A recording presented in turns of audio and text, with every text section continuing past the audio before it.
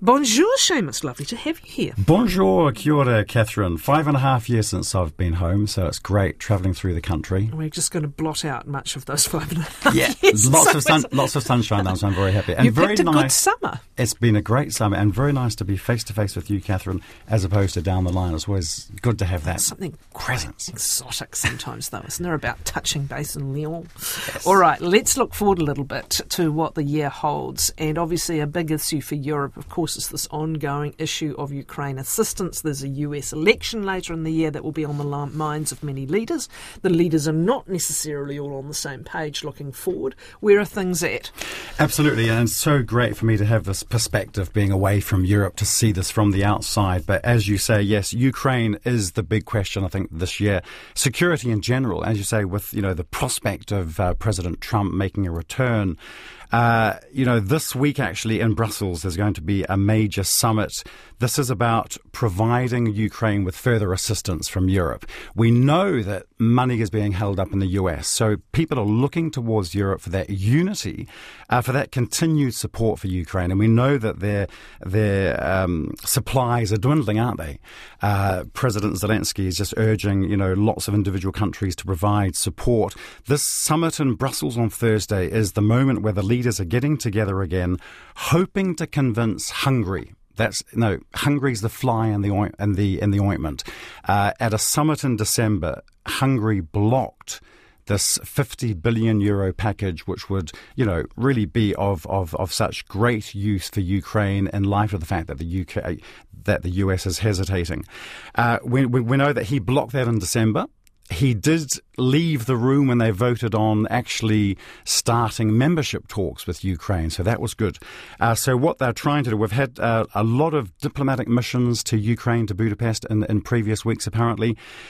From what I'm hearing on the ground, very little hope of a deal. So what's going to happen on Thursday? That 50 billion euro package, there's even talk now, and I was speaking to a friend who's a diplomat in Brussels saying there's serious talk about trying to find some revolutionary solution, which may actually mean taking Hungary out of the voting system, so taking away the rights of Hungary. And of course, all this links back to Hungary being the bad child, if you like, inverted commas. Lots of concerns about democratic standards. They've had a lot of European Union funding frozen in the past. And we know that Hungary has been saying, if we give further money to Ukraine, you've got to unblock the money that's being held up for Hungary as well. So is this does the vote require unanimity? It does. Okay. Normally it does. And this was very, very interesting in December. We were all surprised, and I don't quite actually know how it worked, because he left the room. Some say he went to the toilet. Some say he went to get a coffee. Nonetheless, they actually decided to go ahead with this unanimous vote among 26 members. The assumption was he had removed himself deliberately. Is that not necessarily the case? Well, he did remove himself. I've heard that he was actually convinced by some fellow leaders that he needed just to get out of the room, let this go ahead. If you were then to begin suspending voting rights of certain members, that itself starts to gnaw away, doesn't it? Absolutely. That said, if they've already, what have they done with respect to some kind of reprimand already on Hungary? They're not. It's a very long process, and actually Hungary's been threatened, along with Poland, for several years with disciplinary action. But in the European Union, that's a long process, and countries just seem to be, they think, well, that's never going to happen, so they just take that on the chin. But actually, the talk we're hearing at the moment is some European Union leaders coming forward and saying we need to bring in, it's actually called Article 7. It's never been used. It would be seen as the nuclear option. I think a lot of people would be hesitant. You're right. This would really... it would really reinforce the idea of disunity. And setting one against another, the risk of setting one against another. Yeah. Absolutely. So it's a pivotal time. There's just no question in terms of European unity over this, and especially ahead of that transatlantic unity becoming a question as well. Yes. So, the prospect of President Trump coming back, what would that mean for NATO? We know that he's against NATO, this whole question of security.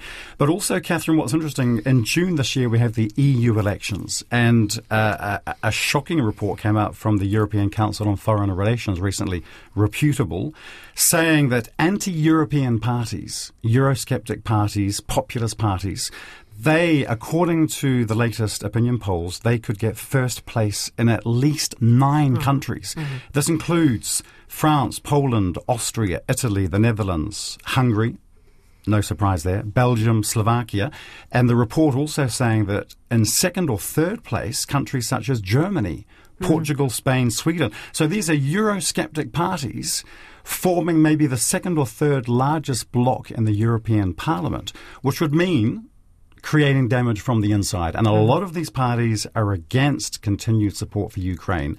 Hungary would be seen as the leader of that pack. So in France, for example, Marine Le Pen. We know that in quite a few countries, including in the Netherlands, we've had talk of leaving the European Union. That's been moderated. So when they come closer to power, they get rid of some of those radical ideas that they campaigned on. But we could see after the elections in June, numerous parties in the European Parliament actively campaigning and moving to dismantle the European Union from the inside. And of course, that's exactly what President Putin, for example, would want. And President Trump has also talked about he doesn't like this federal European Union also when it comes to trade and what have you. It's kind of ironic when he runs a federal nation himself, yes. actually, doesn't it? Yes. But I've often thought of the United States actually as very much like a European Union, a series of countries bound together by a quite extraordinary constitution more than anything else, such as its diversity. We digress. And I was going to say, normally very close relations, and we know that in the final years of President Trump, there was a trade war. Between the two, yeah, That's indeed. Right.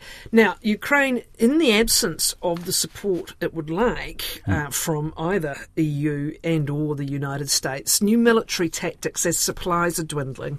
How so?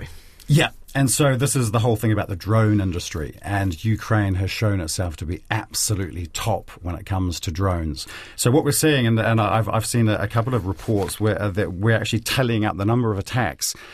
It used to be on the border in the border regions between Ukraine and Russia, but actually we're getting attacks close to St. Petersburg. We're getting attacks close to those centres, and this is the energy infrastructure for Russia. So it seems to be some kind of strategy. If you're not going to provide us with the arms, we're actually going to be smart here. So this is smart warfare. I've seen quite a few reports on this over the past couple of weeks. I think this is going to be something in 2024. We know that the whole propaganda side of the warfare is going to be upped by Russia, also by Ukraine. But I think we're going to see the smart warfare, and I think the drones, I think also a lot of people that I talk to, close colleagues who are Ukrainian, and talking also about cyber attacks. And so they are bringing in that expertise. And, people are saying, well, look, Ukraine, needs all the help it can get. Russia has continued to export its energy products. Ukraine is going to focus on that. They want to really actually just stop that funding getting through to Russia. And just in the last couple of days, we've seen these attacks on these major facilities. At the moment, I think, Russia's dealt with it the best way it can, but it also raises a question about where their focus is. They're having to take their defense systems from the front line and actually put those within Russia itself. And I think this is worrying for the Russian public as well. With President Putin facing elections in a couple of months, this is also very worrying for him. The second anniversary coming up, Catherine, just in a couple of weeks. And I think increasingly what I'm hearing also in Russia is that the general population voicing concern about where is this going, especially when they see drones flying over their cities and explosions and what have you, even though the damage at the moment is quite limited. You mentioned the EU elections in June already. What else are we looking for there, particularly with leadership, the incumbent president, etc.?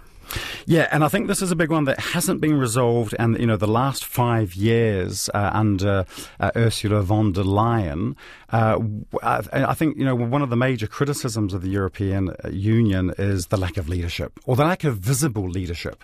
And we know that the President of the European Commission, the individual EU countries don't want to have somebody who's a figurehead. They want to keep their sovereignty.